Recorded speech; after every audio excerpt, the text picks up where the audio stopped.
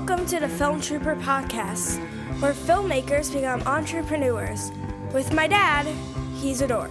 Hi, and welcome to the Film Trooper Podcast. I'm your host, Scott McMahon, and today's episode is episode 7, which happens to be a recording from an older podcast I had done about a year and a half ago. And this is the third part of a very in-depth interview I had with screenwriter Randall Jahnson.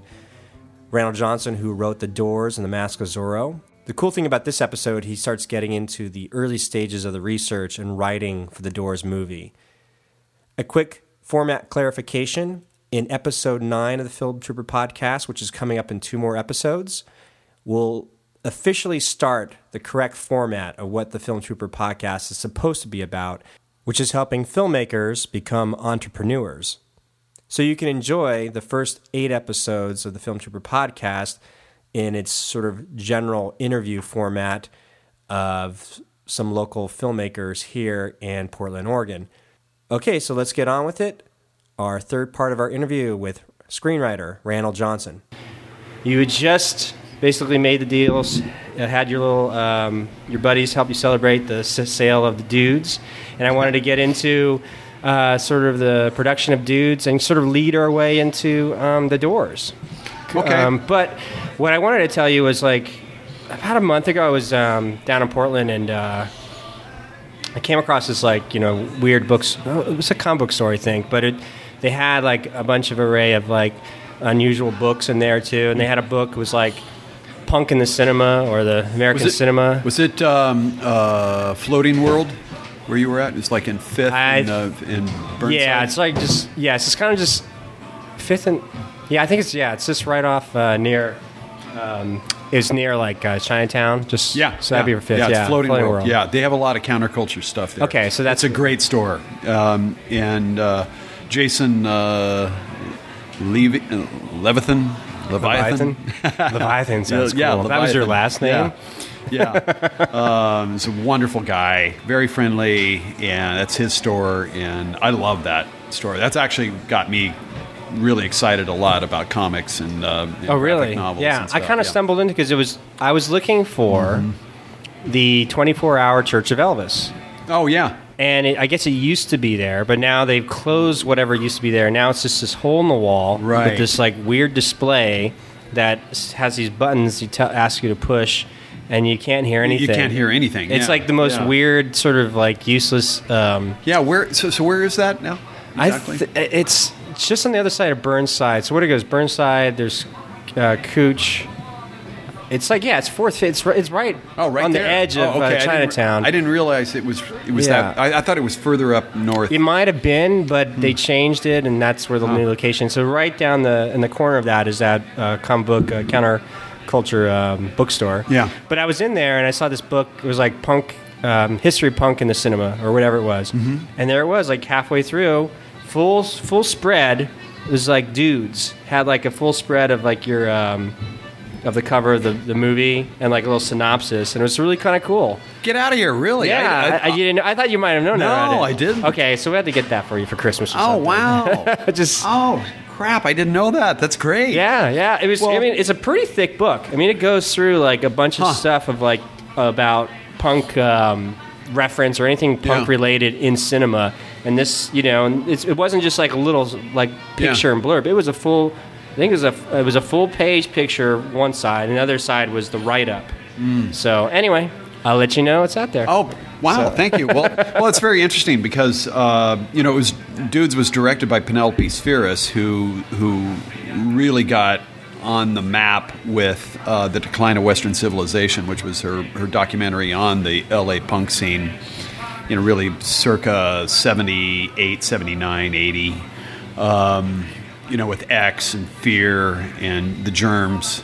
She had a lot of footage of and interviews with Darby Crash, who would be dead, in a very short amount of time. And that was one of the compelling aspects of the whole movie. But so Penelope had a lot of street cred, in terms of the punk scene. Right. Was this her first feature after the documentary? No. She had done actually 2 or were 3 more films, narrative films, before Dudes.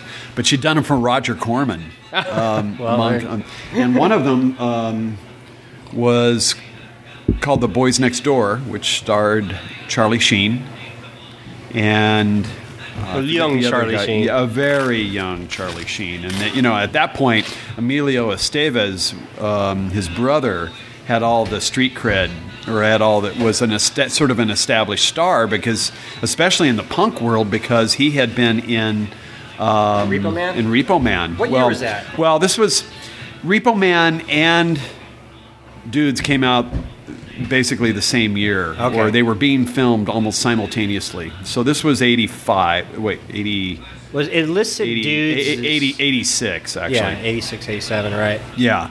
Dudes was actually shot mostly during 86, as I recall now, but it didn't get much of a release until 87, and even then it was barely. And what's interesting, too, is that Dudes has never come out on DVD, and we're actually in the process of tracking it down right now and see if we can get it released on DVD. But what makes everything so difficult is that there's been a chain of bankruptcies declared by the whatever entity that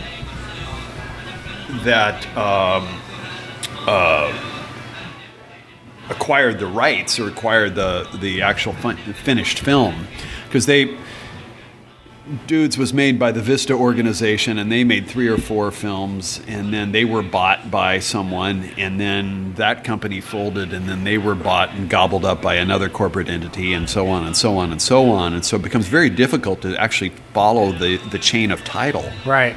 And what's fascinating is that this is relatively recent history. I mean, this is this was a film that was released in 1987. Right. And yet there's serious doubt as to who owns it. I can imagine. Go figure that. That shows you in one level how fast these corporations, buy production libraries. Companies, come and go. And they come and go, and the rights to things gets very confused. Right. Now, I think I remember, we saw the film on your writing class, because one of your students was able to get a copy of it, or you had a copy of it? No, I had a copy of it. Okay, so you basically, yes. Yeah, basically what happened is, I'm glad I did, I purchased a laser disc of it when it came out on laser disc. So it was this big chrome platter, and when I moved up here, actually a friend of mine who was coincidentally the engineer on 2 of the records that I put out on my record label back in the 80s. What was the name of your record label again? Blue Yonder Sounds. And how long did it last, your record label? It lasted about 3 years. A couple of years, 3 years, something like that. You can... but Steve Sharp, who engineered the album by the Fibonacci's, which was the first release, and then the second one by a band called Slack, who were from Portland, Oregon. Well, Steve was originally from Portland, Oregon, and then he moved back to Portland, Oregon. When I moved up here, I went to go see my friend Stan Ridgway, who was performing at Mississippi Studios. And with this is like in July. We moved here in June of 2007, and then in July, Stan came through town, and I went to go see him.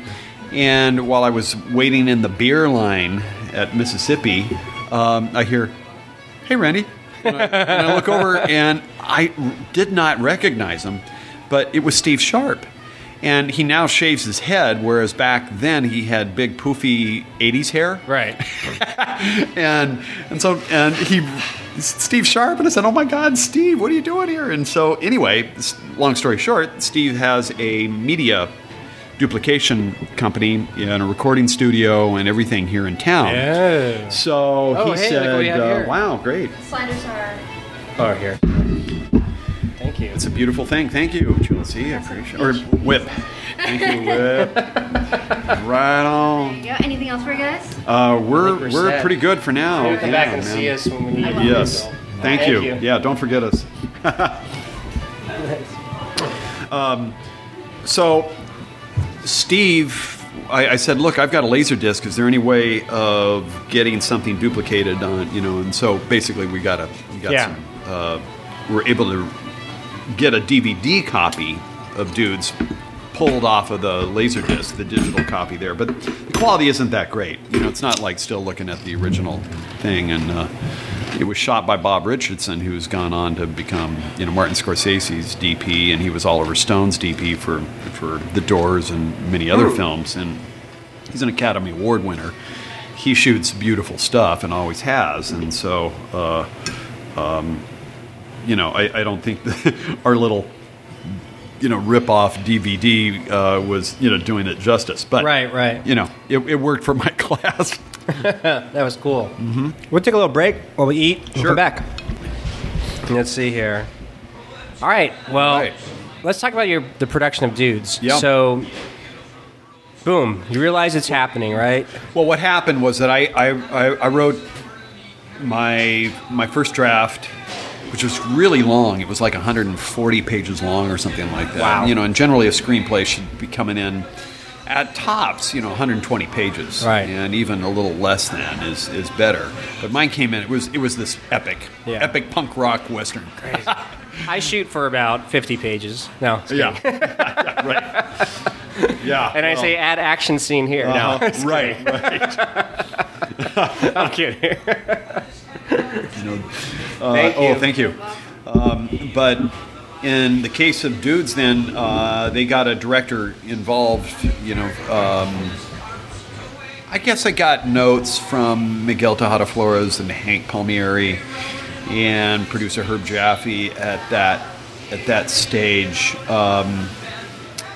In which I then, we all knew we had to cut it down, so I worked on really hard and just really condensing it and getting rid of anything that was fat.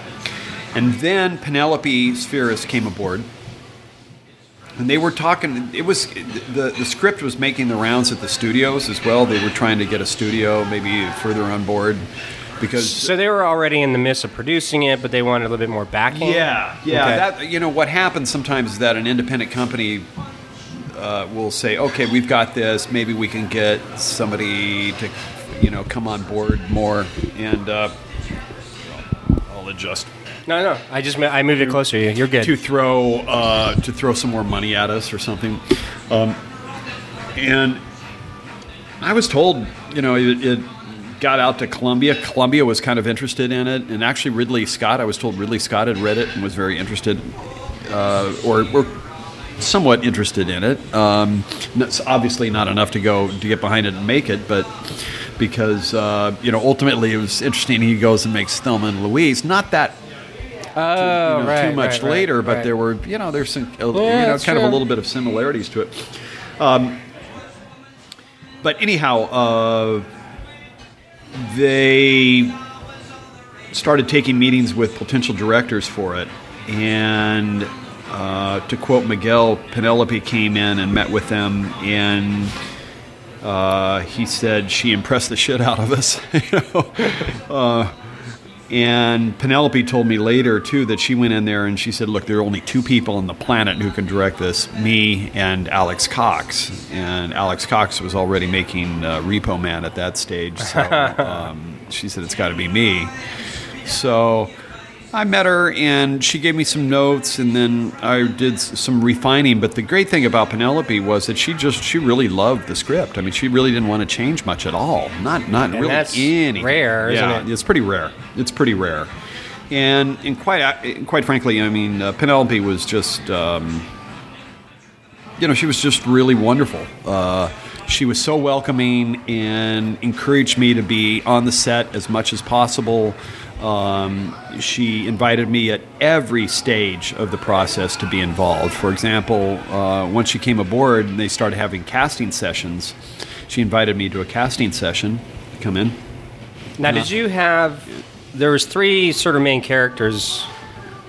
Well, sort of, the three guys, the three dudes. But did you, when you were writing, have actors in mind when you're writing? Okay. Not really. The only guy that I had in mind was the villain, and that was Lee Ving, played by Lee Ving. The villain his name was Missoula. It was a nickname.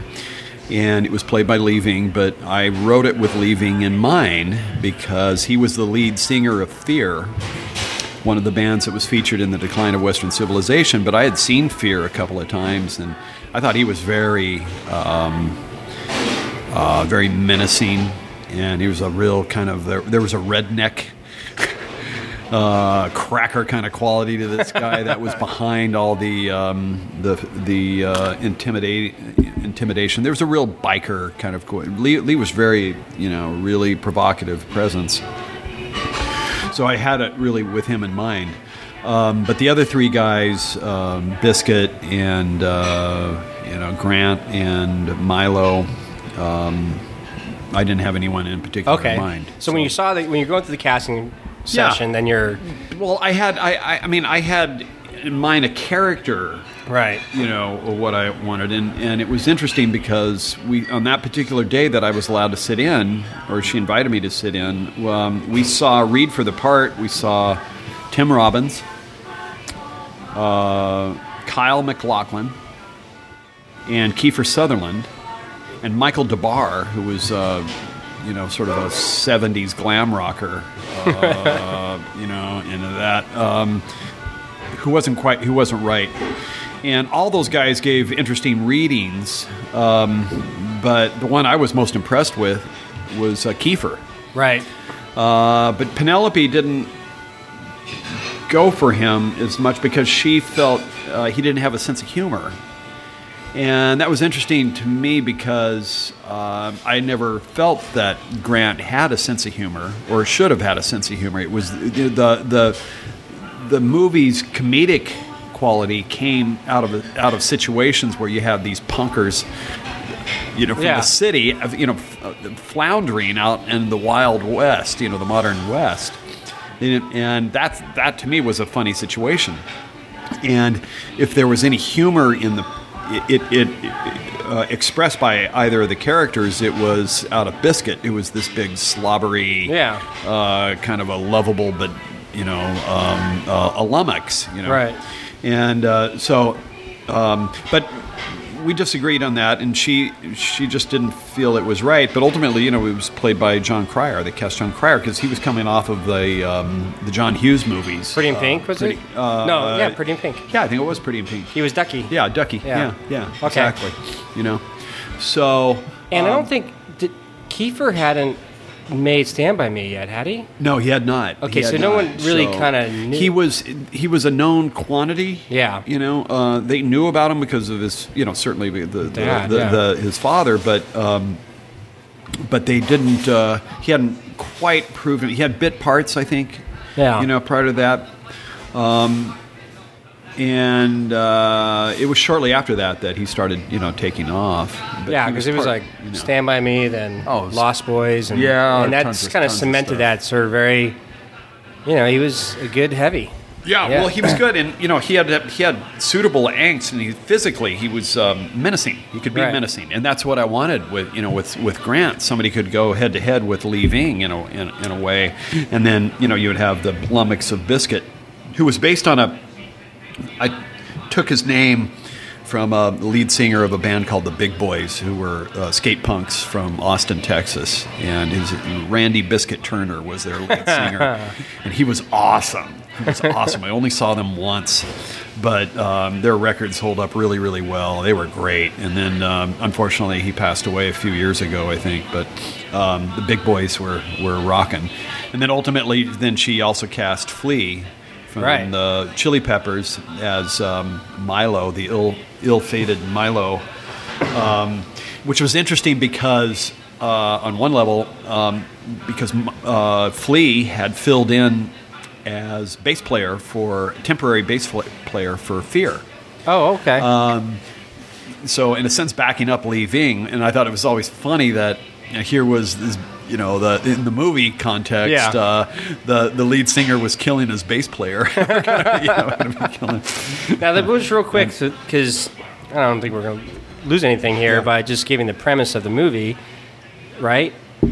It's like... No, basically, in a nutshell, it's about three New York punk rockers who get fed up with all the urban blight and living in the city, and decide to drive cross country to California. Yeah, because they want to go. They want to meet the Go-Go's or something. They want to get out of town. Yeah, they want to get away from New Jersey, yeah. and they want to get away, or Queens, whatever. And what happens then is they're traveling across the country. They're camping out in Arizona, and then they get attacked by this group of rednecks who are out killing illegal aliens or whatever for kicks. Yeah. And so they find these guys and... Wrong place, wrong time. Wrong place, wrong time. And so one of them gets killed, and the other two, the surviving two, Grant and Biscuit, vow to avenge their buddy and go on the trail of these killers when no one else will. Right, right. And so it's an epic Western. And so they track Punks the in a killers. Western. Yeah, they track them from Arizona, and it ends up, at least on the script, it ends up in the mountains of Montana. Oh, okay. Yeah, so it was they were crossing all the way, and so I traveled all around those areas. I wanted to, actually make it really authentic to make sure they're going to real places and all of that. But they meet characters along the way that come and go, and Catherine Mary Stewart plays a young woman who has drives a tow truck. Right. Okay. And she comes out to their aid a few times, and then she actually gives them a few tips on surviving and gives them some guns. And and I wrote the role for a much older woman. I wanted to see that it was it was Grant getting involved with an older woman. So it would have been like Kiefer Sutherland and Barbara Hershey. At the time, okay, but Hollywood being what it is, they ended up casting Catherine Mary Stewart, who was in, I think, The Last Starfighter or something like that, and who's actually quite lovely, and she ended up playing the role of Jessie, and filling that role pretty well.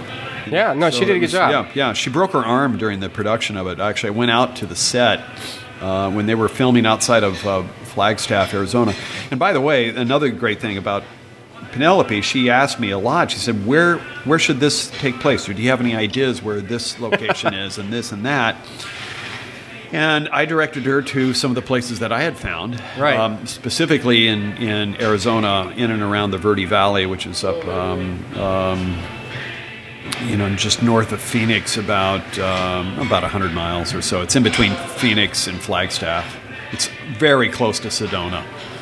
So there's some great old ghost towns and interesting places out there. And so I went out there to the set. She welcomed me to come out. And so I was there for a few days while they were shooting on location. And the first day I got there and finally got to the set, there was a scene where they were riding horses through this beautiful setting right on the edge of Flagstaff, and she fell off a horse, I think, and it was just like I'd been there like 5 minutes, and she fell off this horse. The horse stopped abruptly, and she went like ass over saddle pommel and broke her arm. At least it was just an arm. Yeah, but she was quite the trooper. She toughed out. She got that thing put in a cast, and then they covered it up with a long sleeve. Some of the shoots, she was just hiding it. Yeah, okay. She was hiding it, and she got back on the horse and did some more riding and all sorts of stuff. So she impressed me quite a bit. Crazy. Yeah, movies. Seriously. The show must go on. So you got this. So the whole movie, it's you're like your first movie. Yeah. Like holy cow, and then.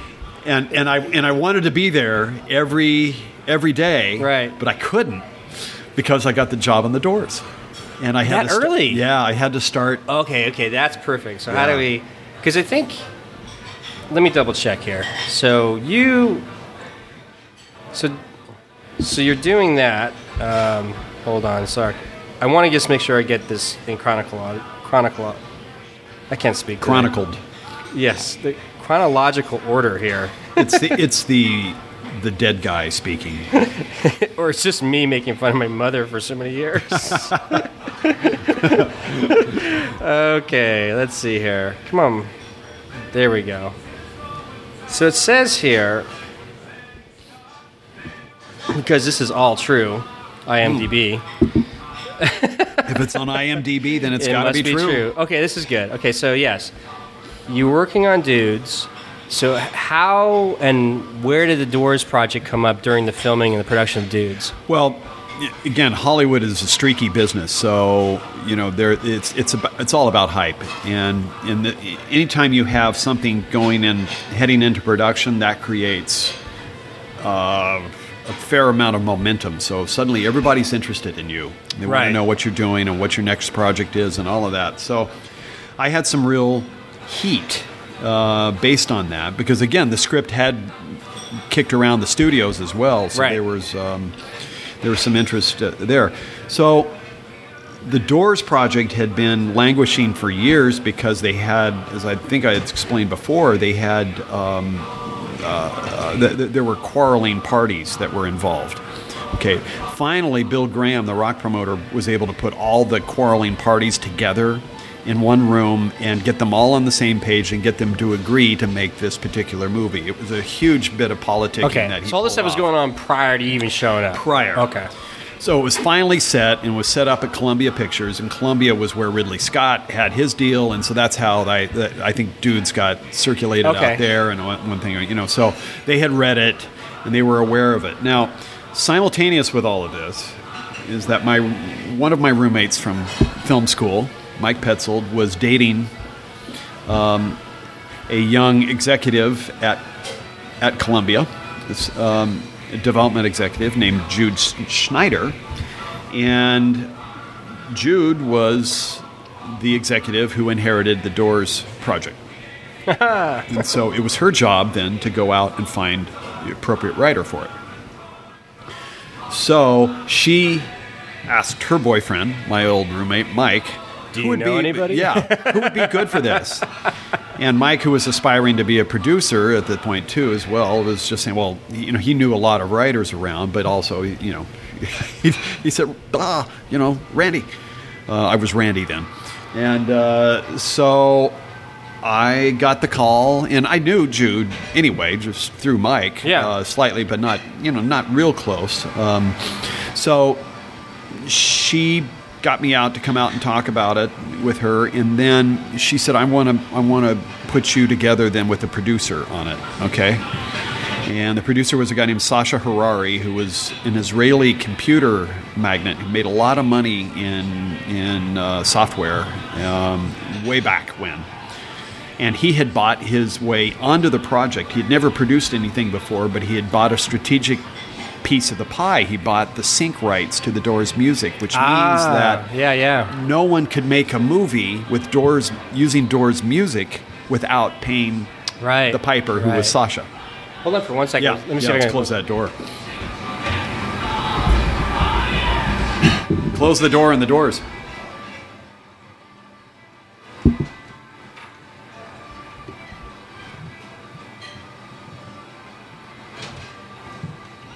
Not knocking it. Yeah, it's cold though, man. Yeah, good breeze. All right, so which is, you got to think like the producers who bought the rights to Harry Potter were like, did that just open up? Yes, it did. It's just it was like a ghost. That's pretty funny.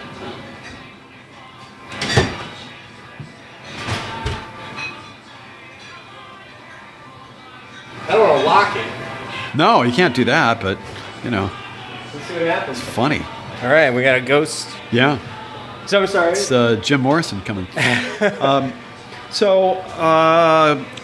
Jude facilitated a meeting for me to meet the producer. Was Sasha. it one producer? Just Sasha? Yeah, just Sasha. He was apparently the lead producer at that point. And, well, there you go. So I met with him. We had lunch, and did he speak English pretty well? No, he actually had a very thick Israeli accent, and he tended to mumble a bit. And so it's kind of hard to tell if you're getting a good response. Oh, you must have been like, I don't know about this. Oh, I thought I told you, I thought it was over after 10 or 15 minutes. I mean, I thought it was just going to be a very long lunch because I felt like I was shooting blanks. Yeah. I was not saying anything that made any sense to him at all. Well, let me back up on that real quick. So you're going into this meeting. Mm-hmm. You know what the project is about. You said just the doors. So how much preparation do you do before you go into the meeting in terms of like reading up about the doors? And do you have something preset in your mind about this is how I would tackle the story? Or well, it's helpful, yeah, because when you're going through an interview process with producers, it's an audition piece. Mm-hmm. Now, granted, they usually have read something that you have written prior to that. But they're also listening to agents and studio executives and listening to their recommendations on who they should meet and all that. But when it really comes down to it, it's about chemistry and it's about your vision, So, granted, at that time, unlike today, where there is there's a dozen biographies out on Jim Morrison. Yeah. Now, at that time, there were no biographies. Except for No One Here Gets Out Alive, which was written by Danny Sugarman and Jerry Hopkins, which I read, but I was not impressed with it for a variety of reasons. But it struck me as being very sensationalized, and it wasn't footnoted. That's always, if a book isn't footnoted that's nonfiction, I find it very difficult to believe. Right. Some of the sources they say that they get their material from. Anyhow, I had read that. I was a Doors fan. I wasn't a Doors fanatic. I had a couple of their albums. I didn't have the complete catalog. Yeah. But I had gone to UCLA Film School, which Morrison and Ray Manzarek, the keyboardist, had attended, and we had actually shared a couple of the same instructors. They had attended, in I think 64, 65. Okay. And I was there and started in 79 and 80, and I was out in 82. And so what happened, though, is that I caught a couple of these professors at the very end of their tenure after many years there, and that one was Ed Brokaw and the other was Lou Stuman. And they both had Morrison and Ray Manzarek as students, and he left the door wide open there. And see if he's bringing something down through it, though. So that brought a little credibility for me because it's always about insider information and somebody. Oh, he must be really in touch with because he's come up through the. So you did all this UCLA Film School mystique. Okay, so did you do all this prep work before, like? Not really, because there wasn't a whole lot to do other than listen to their music, read the book. How many days did you have to prepare? Did you do like one day, like he's going to meet with him tomorrow? Yeah, it was pretty quick. It came up, I think, within a couple of days because they were ready to go. They had to get moving. This project had been festering for years, and so now that they finally had the green light to do it, the people were very, very eager to get moving.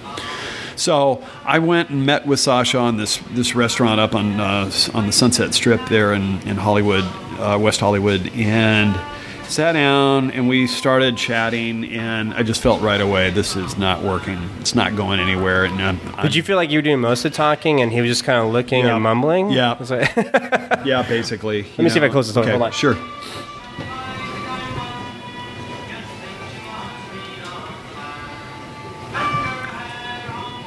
Hey, is it all right if I close this door?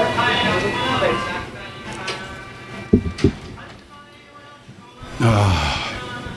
He's just cooking out there. Oh, shit. On the chef, he's just cooking. Well, he's cooking out there. We're freezing in here. He's like, yeah, no problem. No. Close it. Anyway, okay. So you're just going, oh, great. So how long was the meeting? Like 20 minutes? Well, it was about to be. I thought it was going to be over real fast. It was the quickest lunch ever because I thought I was boring them, and we just couldn't seem to be finding any common ground. And granted, again, too, I at this time had directed. I've been working with Henry Rollins, Black Flag, and the Minutemen, and so I was kind of very steeped in the punk culture in L.A. at that time, which didn't seem to matter to him. So then I said something I remember him cocking his head, and I felt that I made some sort of impression, and that was, I drew the comparison between Jim Morrison and Lawrence of Arabia. Ah. And the movie Lawrence of Arabia, in which I said that both of these guys were very charismatic, very well-educated, well-read young men who were literally swept up by the events and the wave of history. And they surfed it as best they could, but what was happening is that there was a discrepancy that arose between their public persona and their private ones. And it got to the point of where that discrepancy pulled them so far apart that something had to snap, and it did, and it broke them. That would have got my attention. And that did. He cocked his head, and then what I thought was going to be a 20-minute conversation ended up being 2 hours. We were there for a couple of hours. Ah, that was a turning point. Yeah, it was the turning point. You got him that hook. Got him with that hook. And so who would have thunk? But that's the way it worked. And so he became very curious then about what I thought, and because Sasha was very intrigued with the notion that Jim was indeed a poet. He was an intellectual. Yeah. And arguably he was. So he wanted to see that aspect really exploited and dramatized as much as possible. And so when I brought that up, I mean, that to him, there was a corollary between him and Lawrence of Arabia. T.E. Lawrence, who was a writer and basically had the poet, or the soul of a poet himself. But Lawrence was homosexual, and Lawrence also started believing his own press at a certain point. At least that was the take that the movie had. And it became very, very difficult for him to measure up to the sort of the public or the heroic image that had been perpetuated then by the media of the day. So it's very true with Morrison. Morrison wasn't a homosexual. He was probably bisexual. Yeah. But he had some secrets and some issues that caused him to snap, to break as well. So, and also then the other thing that I think scored some points was that I said, and this was one of the reasons why I really wanted to do the project, was I had felt there had never been a rock and roll epic. Yeah, I can see that. Film. Yeah. Up until that point, we'd seen the Buddy Holly story and the Richie Valens story and things like that. Coal Miner's Daughter, which was really great, but it was different types of music and different. We hadn't seen a really serious treatment of rock and roll, epic rock and roll. Yeah, in a crucial time, like you said, it's different. Like the Buddy Holly, Richie Valens story is just different. Right. And so I felt that the Doors really had that potential. Because of the subject matter of what they sang about, and what their performances, and the way they orchestrated things, and the way their albums were produced, and all of that, and and Morrison's vision and Manzarek's vision, and all of that, they collectively they had scope. It wasn't bubblegum rock. Yeah, it wasn't Paul Revere and the Raiders, or it was about the big questions. Yeah, and so that's where I thought dramatically. Cinematically, it had great potential, and that's why I wanted to do it. Did you find yourself once you broke through that 20-minute mark, and you realized that now you were gelling, having this conversation, that were other things kind of coming in your mind? Like it's just you start just riding the wave yourself. Yeah, conversation. You start talking out of your ass pretty fast. It's you do. You're like, and it could be like this dolphin. No, not a dolphin. It'd be a giraffe. A bit. Yeah. It gets like that. It's pretty funny, and you got to be careful too of not promising more than you can deliver. But you can't help but get excited, and they feel that. Producers and executives and stuff, they want to be swept up with your enthusiasm. They want to see your vision as well, right? And they want to feel it. So it's exciting for them when you get excited and you sell them on it, and then they're going to get on board, because they usually have to turn around and then either have to sell you to their boss or to the studio or to some sort of money entity and make them feel confident and good enough that they are making the right decision in hiring you, and that you and only you have have the vision to pull this off, Right. So when I went off to this meeting, I remember talking to my agent at the time, Rick Jaffa, who I mentioned in our last session, has written with his wife, The Rise of the Planet of the Apes. Yes. He left Morris to go become a writer. But Rick was still my agent at that time. And he called me before I had this lunch, or I called him to tell him that I had this meeting that Jude had set up with Sasha. And he said, listen, he said, I don't mean to dash your hopes, rain on your parade, but, they're talking to some really heavy hitters. It's a very, very slim chance you're going to get that gig. Oh, okay. And I said, I don't care. I got to go for it. I want to try. Right. To try for it. And so he was very pleasantly surprised when I got the gig. But however, I didn't know I really had it. Now, see, Sasha was a very good poker player, and so that 20-minute lunch expanded into a 2-hour lunch, and we left. And then I heard from Jude, I believe, later on that he said, all right, he wants you to come and meet the Doors. Now, the surviving Doors. And I said, great. If nothing else, it's already been worth it. Yeah. So we met, and I can't remember if it was at Columbia Studios or if it was at some other location there. But we had a preliminary meeting where I met them. I can't remember if Jude was present in that meeting or not, but what was interesting was that Manzarek was there, and Manzarek was impressed with the stuff that I had done music video-wise and also with my record label. And here's where it got... No, my record label hadn't been established yet, but here's where it got incestuous, though, which was that Manzarek was producing X at the time. So X was, of course, the punk rock band of LA. In LA. Yeah. So Manzarek was producing them. So he was very keyed into what their vibe and aesthetic was. Then he was further impressed by the fact that I was through UCLA, and we had some of the same instructors, so we compared notes on that a lot. And then Ray was also very interested in a band called the Fibonacci's, who were he was interested in producing them, and they were the band that ultimately would be my debut band on my record label. So I got kind of really... And then Dinsmore, the drummer, John Dinsmore to the Doors, found out that I had written Dudes, and he knew about Dudes already, that it was, I don't know, in the works somewhere. And John was acting a lot at that point, and he immediately said, do you think you can get a part in the movie? You must have been like this, like, what is going on here? I said, well, sure. And then I had also, the other thing that brought, that Manzarek liked was that I had been working with Black Flag and Henry Rollins.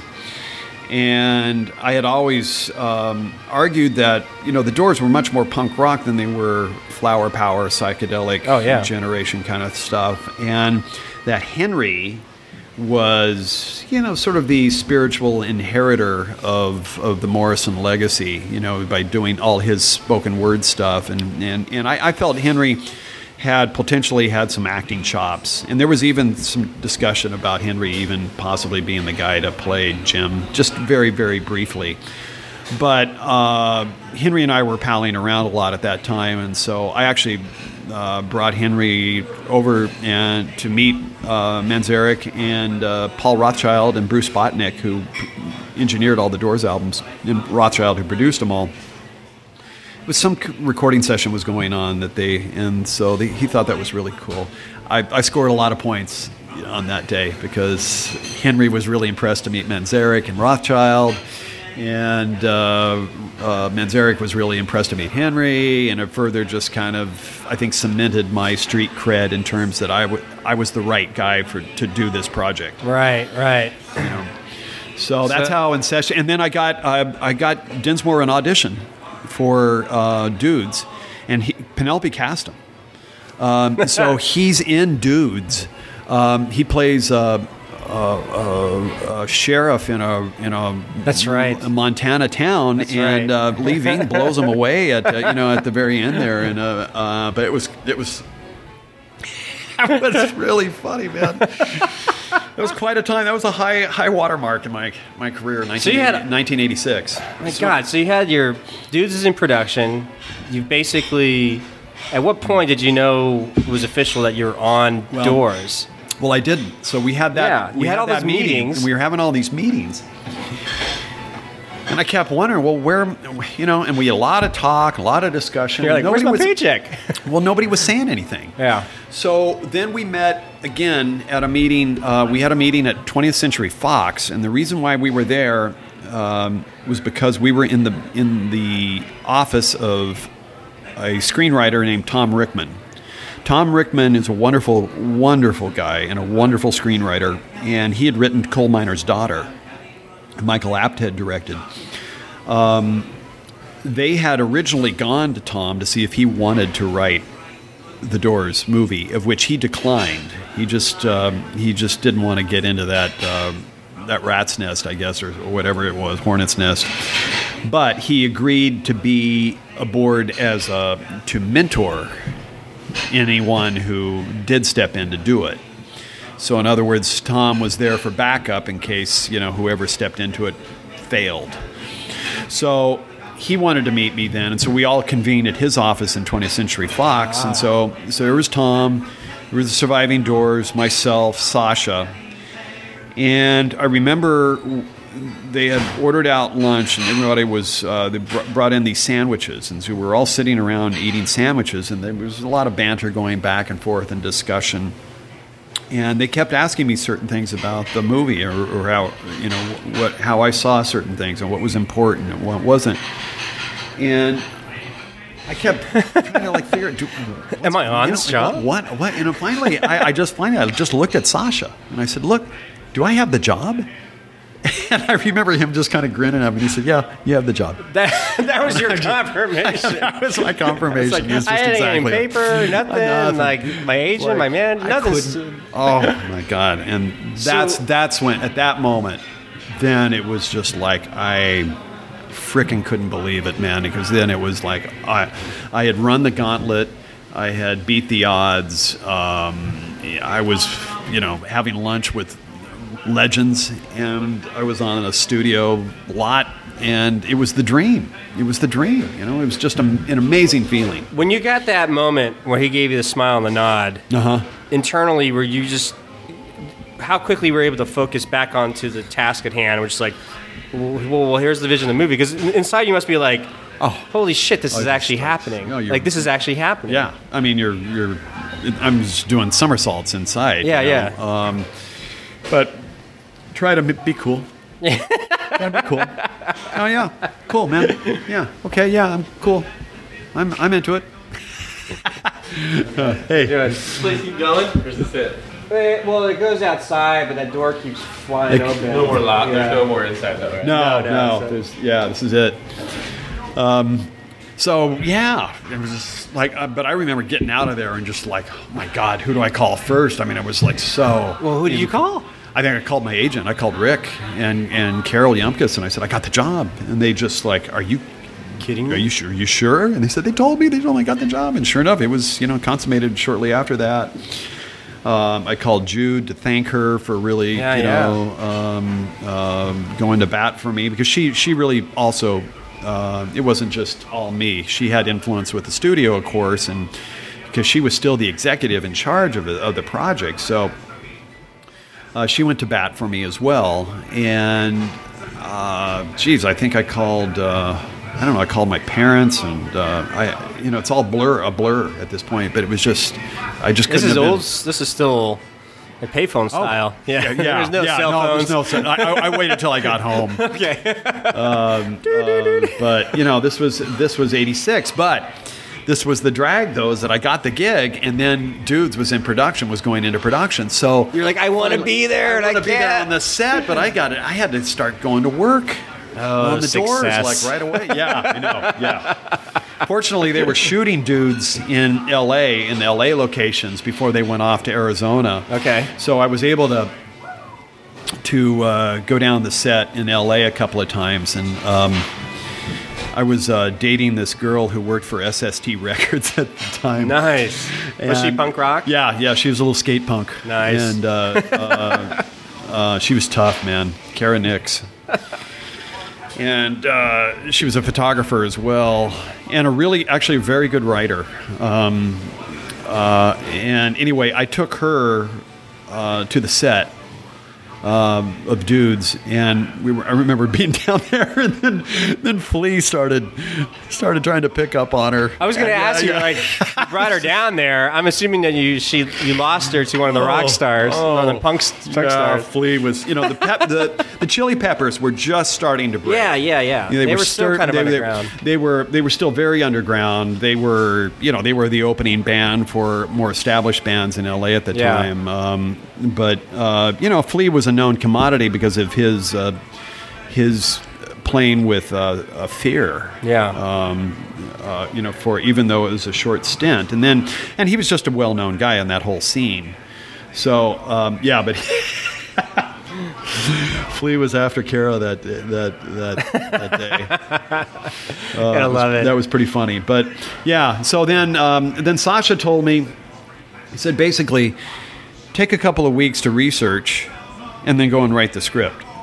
And I thought, okay. So where do you start? Well, I started by interviewing, the Doors Okay. themselves. You go right straight to the horse's mouth in this particular case, and that was, Ray, Robbie, and John. And I interviewed them collectively, and then I interviewed them individually as well, because it's a little bit of corroborative, kind of witnesses, and that I found it was sometimes they would be more frank if the others weren't around. Especially Densmore would really open up if the other two weren't around. So it became very apparent to me. Oh, and then Rothschild was also a gem of an interview, and he was really my. Good. We're doing really, really well. I guess you can take that empty. Yeah, I'm not going to suck any more out of that. But, I can use another one, I think. Yeah. Okay. Yeah, I'm just been been talking good too cold much. night. Feels I good. know. Thank you. Yeah. So Ray. Let's see. Densmore. Oh, Rothschild. It was. Yeah, my first or second session with him, it was like, wow. I felt like I was still being auditioned to a certain degree. Yeah. Because a lot of these guys now, even though I was on board and sanctioned, I had the blessing, now it was still, I sort of had to prove myself. And in a sense, I mean, these were the guys who were the guardians of the faith, right. Keepers of the faith, and so therefore I had to further prove myself in a sense. So that's where I started doing a lot more research and really asking the right questions, really thinking ahead of time before I would speak. I wasn't just trying to, talk out of my, what was Jim really like? Yeah. Wow. Can you tell me some good drug stories? And stuff like that. But really trying to get to the meat of the matter. But it became very apparent to me after my first round of interviews that the public persona of Jim Morrison was one thing. The private one was an entirely different thing. Right. So that there was, in other words, there was a whole lot of stuff that had never been discussed, never been talked about, never been delved into whatsoever. And that this was not a particular case of where I was going to be able to take a couple of weeks to research and then go and write the movie. Because the more and more I got into it, the deeper and deeper I felt it was. And it was going to take some real work and some heavy lifting. And Rothschild, told me at one point, he said, look, you're going to, the key to it is finding, what made Jim so angry? What was the core, what was the source of his angst? And then did you ask him, where do I go to find that? Well, he offered it up to me. So And he said that Jim came to him a couple of times with a problem and asked Paul's advice about what to do about it. And it was related to a particular function, and Paul said, look into this, because he said, I think this might provide some answers to Jim's angst. So let's back up real quick. For me, it's like we have Ray, the keyboardist. Yes. We have Paul is Ray Manzarek is the keyboardist. Right. Robbie Krieger is the guitarist. Right. And John Dinsmore is the drummer. Right. And then Paul Rothschild produced all of the Doors albums except L.A. Woman. Okay. So that's where he was done, as really in one sense sort of was Jim, after the Soft Parade. He heard some of the demo tapes for, or not even, they weren't even demo tapes. He attended a couple of band rehearsals where they had the new material that they were working on, and he heard Riders on the Storm, which he said it sounded like cocktail music to him. It was boring. He didn't. I see. He didn't like it. Thank you. So that's what was interesting there.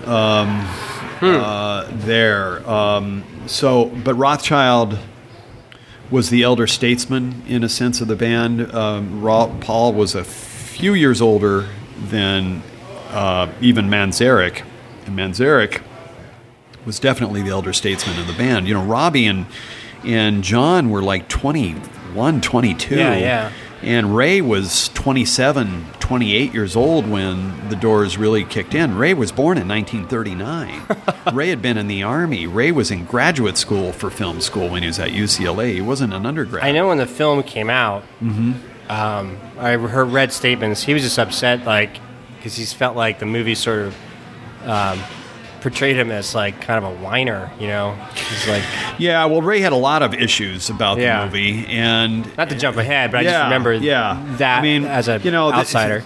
There were a lot of. Ray did not get along with Oliver, from what I understand. I can't say that, but they did not see eye to eye, and it was interesting too because Ray was very tight with Danny Sugarman.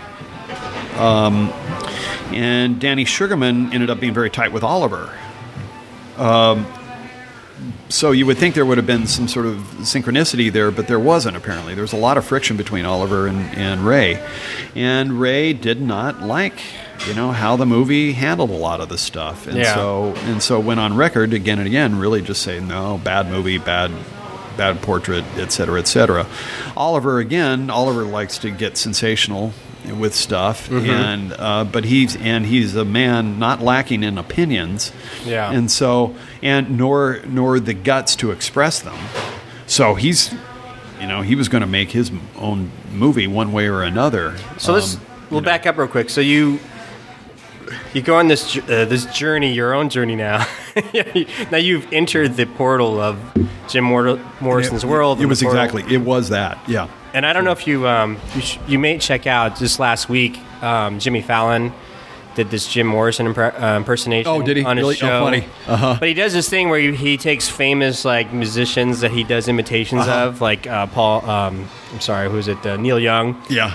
But he had Jim Morrison and the Doors, his make-believe band, but he would just sing these songs, but the lyrics are just not nonsense, but he was basically reading the Reading Rainbow, the Goodnight Moon. So it was all these children's songs, but done, and it is uncanny how much he sounds like Jimbo. Jim Morrison. Yeah, and so it's online, and you just easily find it on a quick YouTube search, and it's just to see him just going Reading Rainbow, goes Indian cupboard, it's the way he sings it, and the whole band is for his show, but just as a little tongue-in-cheek thing, it's pretty funny. Sure. But anyway, so you go down this journey, and what you thought was a couple weeks. How big of a fan was Sasha of the music, or was he just more of a business pragmatic person? I'm going to buy into this, and then that's an interesting question because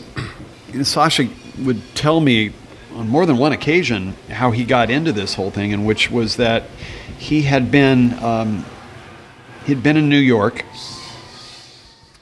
Sasha was married at the time to one of the Efron sisters, Amy Efron, who's a very prolific novelist now, but she's the younger sister of Delia and the other Efrons. There's a lot of them. But he had been living in New York at the time, and he said that, or prior to all this, he said that he had been out partying all night long or something. Yeah, it was very thing. And he was coming back from some all-night thing and was driving across a particular bridge, and the sun was coming up in New York, and I think he said the end came up on the radio. Yeah. Right on time. Yeah, right on cue. And he said that was just like a salient moment for him. He had never really heard it, I guess. Sasha had been, I think he was in the Israeli army, was in the 7 Days War in 67 or whatever. So, I mean, he was just, this was not he wasn't, in other words, he wasn't in L.A. or San Francisco drinking the Flower Power wine, He was in an entirely different place, much like Oliver Stone was, Oliver was in Southeast Asia, he's in Vietnam, and when the Doors were really happening stateside. So anyway, he just said that this was just a huge moment for him, and he got, from that point on, he became obsessed about the band, and he had made all this money in software, and he just went out and literally just bought his way into this strategic piece of the producing puzzle. Of the producing puzzle, exactly. Fascinating. Yeah, fascinating. Yeah. It really, it was very interesting, and it was effective because, boy, he instantly made himself a player. Yeah. Now, he had bought it a couple of years before, but he'd laid the money down, and they did. It was a smart thing. So now you're exploring. You're going. Wow, it almost sounds crazy, but you could have written a book, a biography, because all the legwork that you've done to do the research. I accumulated. I think I have about 50 hours of interviews, on tape, and it's everyone, all the Doors, Rothschild, Jack Holzman, who ran Elektra Records. God, there were characters. Babe Hill. Babe Hill was Jim's trusted drinking buddy in the latter part of his career. Nobody knew where Babe Hill was when I got on board. And a lot of people didn't want to know. I wanted to know because I wanted to interview him. Yeah. But everyone was afraid of Babe because Babe was kind of this biker guy, and he was in pretty tight with some real heavy friends. Robbie did not want to have anything to do with him. Rothschilds just said, Jesus, the last time I saw Babe, he had a hunting rifle and was shooting it, off of, my backyard, up in the Hollywood Hills or something. It was just like crazy, all these crazy stories about Babe, but nobody knew how to get a hold of him. And, Ray and all those guys, they didn't know. So how did you do it? Well, I wish I could take total credit for it, but I couldn't. Tom Rickman had a very resourceful secretary at the time named Francesca, and Francesca did a little bit of sleuthing, which was, we had heard that Babe was in the Grips union. He and worked in the film biz, and he was a grip. So she called the Grip Union headquarters, whatever that number is, and then they said, "Well, you got to talk to Moose." So Moose was this guy named Moose was the head of the Grips at MGM. So she called up Moose, and he said, "Oh yeah, well, Babe, you can find Babe at this bar. I forget the name of it now. It's only been 26 years. Yeah. That was literally across the street from MGM, the old MGM lot in Culver City. And he said he's there every day about 4 o'clock. So, just buy him some Jack Daniels and, And I'm like, okay. So Francesca relays this information to me. She said, I think I found him, or at least I know where you can find him. So you kind of go solo on these things. I mean, it's not like you have a team that says, like, you have your own little team that says, look, I'll set up this interview for you. It's you going, hello. Yep, that's exactly the way it went. Remember, there's no internet. There's no cell phones. It's an entirely different landscape. What an adventure. Yeah. So she gave me the name of the bar, the address, and I went down there on a particular day about 4 o'clock in the afternoon. Now, set up the scene here. You in this bar, did you fit in, or were you totally... Shit, no. Okay. This was a real... This was a drinking man's bar. So what were you wearing? Well, I'm certainly not going to dress up for the occasion. Right. Jeans and a T-shirt, and I was probably wearing my black Doc Martens at the time. It was a little horseshoe counter of a bar, really small. Gosh, I can't remember the name of it. I probably got it somewhere in my notes. 3 or 4 professionals at the bar drinking, already at 4 o'clock on a weekday afternoon. And I think I got there first. I think I was there staking it out, and went in and ordered a beer. And honestly, boy, I haven't really thought about this in a long time. It might have been that Moose conveyed a message to Babe. Like, hey, this guy's looking for you? Yeah. And I think the message came back something like, "Go tell that guy to go fuck himself," or something like that. The usual. Or it was like, meet me at this bar at such and such time. Those are 2 different responses. Yeah, I know. Honestly, it's been that long, and I can't remember. But let me just say that, for the record, I entered the establishment with a certain amount of trepidation. Okay. And but sure enough, Babe came in, and I took a seat next to him. I said, "Hey, Babe, I'm Randall, and I'm writing the movie." Now, how hard was it to say, "Hey, Babe"? Hey, Babe. Yeah. Hadn't really thought of it like that. But I guess you did. It would have been worse if I'd said, "Hey, Babe, I'm Randy." If we were in England, that would have been an entirely different subtext. And he didn't really want to talk at first. I remember him being taken somewhat aback. So, which leads me to believe now, actually, that I caught him a little off guard. He wasn't sure that I was going to be there or something. But I remember him saying, kind of, being standoffish at first, but I didn't back away. I knew this was like, I have to get this. You're like, this is my job. Yeah. And he finally said, "Well, buy me some whiskey, and we'll talk." And so we ended up drinking. He drank a lot of whiskey, and having we talked for probably an hour and a half, 2 hours there at that bar, initially.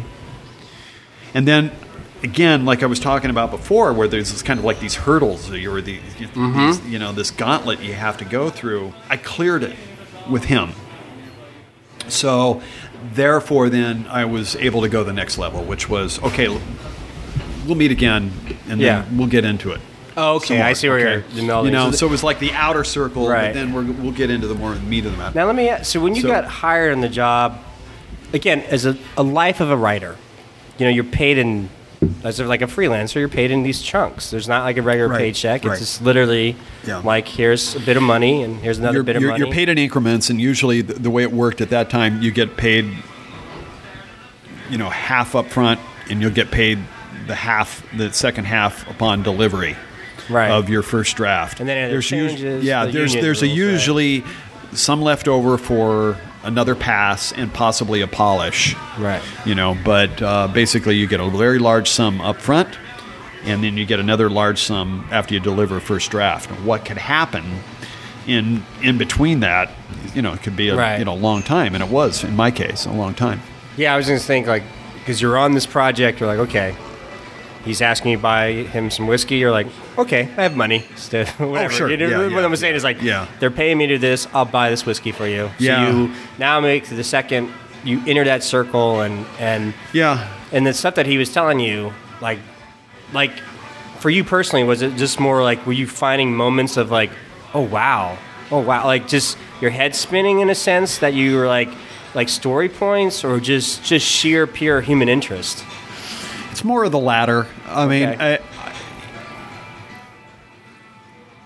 I don't recall really just going, holy frickin' goobers, you know, this is the most amazing stuff I've ever heard. It wasn't anything quite like that. A lot of the stories had already been kicked about, you know, and the people who were aware of them, at least as a rumor or something. But I don't remember, you know, having really earth-shattering stuff coming out from Babe. And I think I might have been a little disappointed in Babe, actually, and then because you learned more, something deeper that nobody else had. Yeah. Okay. But basically, Babe was just a good guy. Babe was unlike Jim and a lot of Jim's old film school crew. Babe was kind of the anti-intellectual. Mm-hmm. And in a sense, Babe kind of kept it real. I gotcha. For him, you know, in that Babe was probably more loyal than almost any and all of those friends. But Babe wasn't Jim's intellectual on his level. He would listen and he would tolerate it and kind of stuff like that. But basically, he would watch Jim's back and he would call bullshit on Jim. And, you know, and Jim knew that Babe was real. He wasn't just sort of somebody who was fawning all over him. And that was pretty much the case, too, with the other guys that they were pretty close in that little close-knit group, which included Paul Ferrara, who I never interviewed, and Frank Lisiandro, who I did interview. Those were Jim's old friends from film school. Mm-hmm. And those guys were really tight-knit, for a period of time. And so they did a lot of partying together, a lot of drinking together, and a lot of, of that stuff. But yeah, you know, but what was happening, though, is that I would interview, you know, all these different people, and none of them really got along with one another, and they'd all kind of like, headed to different directions, right. You know. And so what happened is that I just had it was amassing all this information, though, and none of it jived. None of it was sort of coalescing into anything. And it was like a classic case of that, you know, the blind men touching the elephant. And thinking that, I really have the knowledge of what Jim Morrison was all about. But, you know, he's got his hand on the tusk, but somebody else is holding on to the tail. Right. And they, neither one of them really knew. Right, right. So fascinating. It was, and so it was scary then, because I had to pull it all together. Like you realize now it's real. Like all the honeymoon's over, now it's just work. Right. Now, how many years or how long did it take you to get the first draft to them? Well, I spent all of 1986 working on the 1 draft. year. Yeah, I spent 1 year. Research, writing. I think I got the job in like February, March, something like that. And and so then I started researching and then writing, and holy crap, you know, I just got, and what was funny too, I was 27 years old, same age Jimbo was when he died. Drove a Mustang. I had a Mustang. Jim drove a Mustang. I was living in West Hollywood, which is literally around the corner from UCLA. From where Jim used to crash at Pamela's apartment on Norton Avenue. I lived on Sweetser, and just up from Santa Monica Boulevard. And so I was literally around the corner from his universe, which was basically the corner of the intersection of Santa Monica and La Cienega. Yeah. Because the Doors' offices were right there. The Alta Cienega motel was there. Electra was just down the street. There's Barney's Beanery and a few other locales that are now long gone. But that was really kind of the center of his universe. And so it was a little interesting, living there at that time and and writing about it. This was when I was first on board on it, and then it was odd. Yeah, it was really kind of a sort of a strange thing. But I couldn't work at home a lot of times because there was noise in the apartment. I had a roommate at the time, and it was a lot of it was distracting. So I moved around a lot. And I actually came home to Carlsbad and wrote a lot of it down there, staying with my parents. Just to get away? Well, just to get away, and I got really sick also. I got it sounds worse than it was, but I had monohepatitis, which just waylaid me. It's actually a more benign form of hepatitis than you would think, but it sounds worse than it really actually was. But I was wasted for a long time, and I literally couldn't get out of bed. And here it was, I had felt like the job of a lifetime, most important, and I couldn't, so I was laying there in bed and too sick to even sit up straight. But I remember just envisioning in my head, I was laying there with this fever or these aches or whatever. I would just go over it again and again in my head, like one scene after the next, how I would see the movie. Yeah. And just formed it based on all the interviews and stuff, and just envisioned it, one thing after another, after another, after another, as far as I could. Yeah. So you're still working. Still working, but literally not writing. Yeah, which is fine. They talk about that in, like I said, the other podcast I listened to with Jeff Goldsmith, like Creative Screenwriting Magazine, but now he has his own podcast called the Q&A. Uh-huh. And a lot of the screenwriters he's talked to, they talk about this technique that they use, which is they need their nap time. The Coen brothers talk about that, where they just have a nap, which is that weird state of in between when you're about to fall asleep and awake, and all of a sudden somehow it just cleanses your thoughts, and like what you're trying to work on comes clear in that weird moment of right before sleep or coming out of sleep. So you were lucky enough to be induced with a sickness that you were like constantly like that every waking hour. But well, it is interesting. There's a lot of truth to that. And to that sort of state between waking and sleep and consciousness, and sleep. But it was nevertheless, I moved around a lot. Mm-hmm. I went up to Idlewild, up in the mountains above, Palm Springs there, and some friends of mine had it wasn't friends. Yes, it was friends of friends, and I rented a little A-frame cabin for like 3 weeks or a month, and rode up there like a real writer. Yeah. Lost away in a cabin. Yeah, exactly.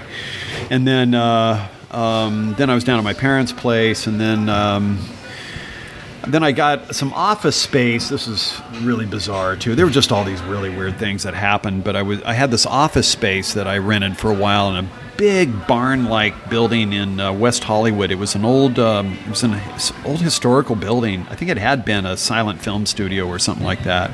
But it had been all subdivided inside, and so there were all these different little cubicles and things within it. And a friend of a friend had office space there, and they were going to be gone, and so I could go in there and work. So I was there working late one night, and I had all my stuff out. I had Doors tapes. I had this is again the day of cassettes. So I had a little portable cassette player, and I had all my Doors tapes, and I had a briefcase full of stuff. And I had a whole stack of photographs that I'd taken on the set of Dudes that were in this briefcase and everything. And I was really tired at one point, so I went out and I got a bite to eat over around the corner, like at Hugo's or someplace. And I came upstairs into this place, and it was pretty big and dark, and it had just this little light around my little cubby where I was working. And I came in and I sat down, and I noticed that some of my stuff didn't look like the way I had left it. And it was weird. I said, God, I don't remember these you just papers. Sensed something was off. Yeah, something was off. There were some papers on the floor, or something was in disarray. Something wasn't quite right. Then I heard something in the back. But wait a minute, what the hell is this? So I go back. Now, I had been told that there's this comedian, Rich Hall? Rich Hall. Rich Hall himself. Yeah. Had space there, and he would occasionally come in late at night and work around. So I thought it might have been him. So I said, I'll go and say hello, maybe. So I go in the back, and here's this guy stooped over and going through a bunch of stuff. And I come in and I say, hey.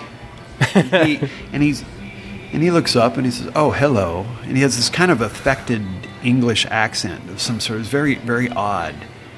And he had this retro, like 50s suit on and a fedora hat. Okay. Literally a fedora hat. And I thought, well, this definitely isn't Rich Hall. Yeah. And so I said, who are you? And I said, do you work for, it was a production company that usually was there. Do you work for such and such? And he said some weird answer that was like neither yes nor no. And I thought, this isn't right. Yeah. So we chatted a little bit more, and he was like, really just like eyeing me, and like it was really kind of weird. And he stood up, and I was like, this is really not right. Your insides were like telling your So I said, look, your spidey senses. Yeah, my spidey sense was up, and so I said, like, gee, dude, I don't mean to be out of line here, but I'm missing some stuff that was on my desk here. And he said, oh, really? What was that? And I said, some tapes, some Doors tapes and stuff. Oh, I like the Doors. He said, and it was like really kind of creepy. I like the Doors. And I was like, oh boy, this is okay. My spidey sense is really up by this point now. And I was thinking, geez, what do I do? And I was thinking, I can take them. But I thought also this guy is just weird enough that he's got like a switchblade or some kind of fucking weird thing in there. So I kind of made my exit, backed away from him. I went over to my cubicle and I called the cops. And I said, I got there's a burglary. And they said, okay, blah, blah, blah. And they put me on hold. And then they finally came back and they said, so when did it happen? I said, it's happening now. He's in the building. She said, he's in the building. Why didn't you tell us? So, I mean, and then this guy he heard me and he bolted. He bolted out of the place and went running with my pieces of my briefcase and whatever.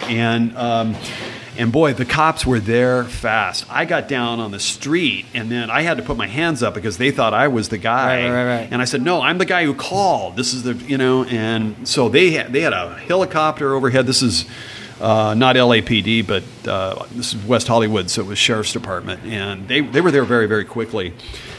And then people from the production company called later on, and I told them what happened, and because there had been other things that had been taken. And so what happened is, I lost this guy absconded with a bunch of my Doors cassettes. Not fortunately, nothing that could not be replaced, except that he took my grandfather's briefcase, which was something that I was, very proudly thought was cool. It's really neat, old satchel-looking kind of a briefcase, and. There might have been some notes or something, but also all the photographs I had taken out on the Dude set. Which, happy ending though, I found the negatives to many years later, after I moved up here, actually. Interesting.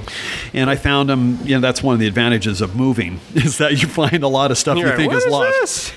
And So I got those reprinted, and actually they're on my website now. Oh. So anyway, but that was just, they never found the guy. And actually it's like several months, like 6 months later, I got a phone call, and they had found the briefcase, and they had found stuff, but it was just deteriorated. He had stashed it under the steps or some bushes there on the compound, and it had been rained on and deteriorated and all that stuff. But they had found it. There was still some stuff in it that, I was able to salvage a little bit of, but still the good stuff was gone.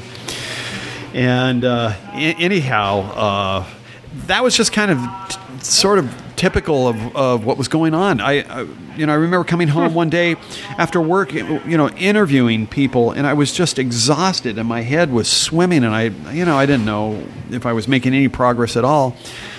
And I literally laid down to take that nap, and my head had hit the pillow, and the phone rang, and I picked it up, and I said hello, and he said, "Randy Jahnson?" Yes. Blah blah blah here.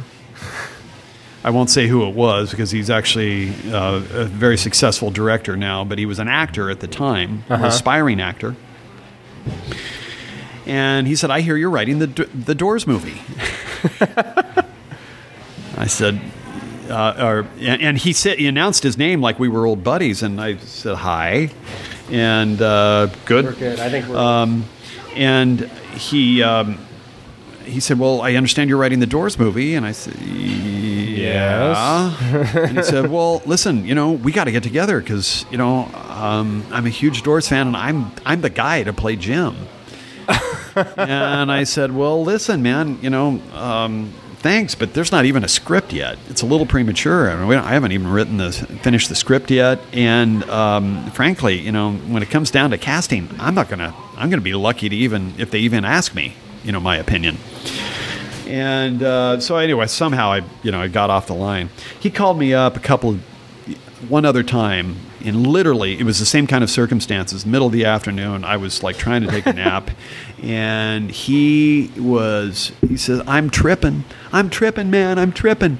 And I said, "Well, good for you." And he said, "Listen," he said, "you got to know this." And he said, "I had a dream last night, and guess who came to me in my dream?" Jim Morrison. And I thought, I wonder. He said, "Jim Morrison. He came to me in the dream, and he said, I'm the guy to play him in the movie. So we have got to get together, man. We've got to get together." And I'm just like, dude, don't call me when you're high. Yeah. Just But now he's a successful director. Yeah, it's fine. He's fine. He's on. I won't say who it was, but this was just kind of the nutty, bizarre circumstances that were, in the midst of all this, and I was where I was trying really hard just to find my way through it all, and I couldn't. And so, again, back to your whole thing. Could I have written a book? Yeah, I think in one sense after I was off the project that I had all these interviews, and it was very. I thought, nobody's going to want to read a book about it. And then subsequently, for every 6 months, there was a new Jim Morrison biography that was coming out. And I just sort of kicked myself for not doing it. It was, the reason I brought that up is because I remember hearing this interview with another screenwriter, and they were talking about this other famous, I don't remember her name, but they were asking her, hey, if you would ever were approached with this particular project again, would you, write it the same way or write this project? Her response, I remember, was something like hell no, because I would write the book, I would write the play, I would write the movie. Basically, her mindset was I would figure out a way to milk it in all different facets, and her life lesson as what she learned after being a writer for so many years. Right. It's so that's when I thought about it too. It's wait a minute, holy cow. I just had to ask you just because I remember that little snippet from some... Yeah. Well, some of this stuff, I'm actually, I think, going to attempt a large article about it, at some point. Yeah. Because I think there is enough stuff in here that's kind of actually worth looking at in terms of a screenwriter's approach to a daunting project, and that my whole trip, my whole journey on this was it was something, and it's something I earned some stripes on this one, I think. Yeah, it's cool. Yeah. Well, I think we'll wrap it up here because I think we can go into the next. I love it because we can go to the next one. We talk about the final release of Dudes. We can talk about Oliver Stone coming into the project. End. Exactly. Yeah. This is fantastic. Yeah. Believe me, I'm going to be honest with you. I listen to a lot of podcasts, and I said with a lot of screenwriters, and they do like a lot of the interviews they do with screenwriters, even though I love what Jeff Goldsmith does, they sort of just he only has like an hour and a half to really kind of gloss over somebody's career.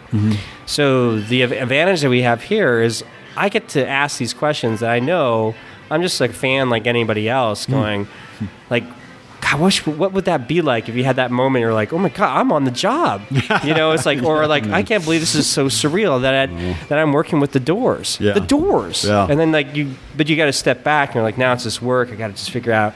And just talking about the little things about writing, about like, you realize you're doing a service because you're just trying to get the story, but there comes a time sometimes where I guess you have to ask yourself like, what kind of story do I want to see? Or like, what is it that, you know what I mean? Where's that little ounce of personal reward out of it, especially when you're writing all these, sort of pseudo autobiographies. Well, not autobiographies, I'm sorry. Yeah, in biopics or whatever. But in this particular case, the more I got into it and the more information I began to uncover and collect, the more and more it fueled my passion for it, let's say. It became my crusade. I got you. To a degree, to, in a sense, blow the whistle on the bullshit that had circulated about him for so many years, and in the very least, attempt to tell some truth about him. But at the same time, that was my undoing on the project. And so we'll leave it at that. There was much conflict to come. Okay. Because it was not smooth sailing. Okay. Well, let you know where it ended. I remember when we finally saw the film, I think I was in senior year in high school. Yeah. It was a big deal for my buddies and I to go see this movie. So, because it was a big event. So anyway, well, when I was in the South Pacific earlier in this year in March, I met a gentleman who was a politician serving in the Parliament of the island kingdom chain of Vanuatu, and he found out that I wrote The Doors, and he said, I saw it in college, and of all places, This was in Australia, but he grew up and has returned to Vanuatu out there in the deep South Pacific, and he said, oh man, I'm so glad to meet you. I said, you really got it right. And so it never ceases to amaze me how powerful, film and pop culture is. Really, it's so far-reaching. There's not a point in the globe anymore where it just doesn't go. It is the greatest export that the United States has. Yeah.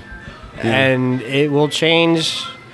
It will change. I mean, it will change worlds because, doesn't matter how. I mean, the culture of these young people and all these little other countries.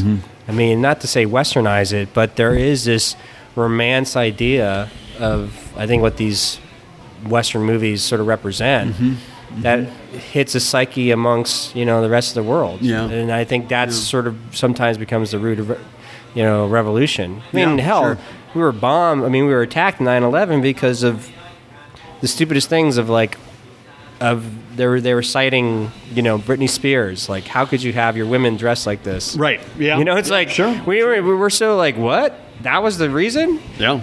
But there you go. Anyway. Yeah.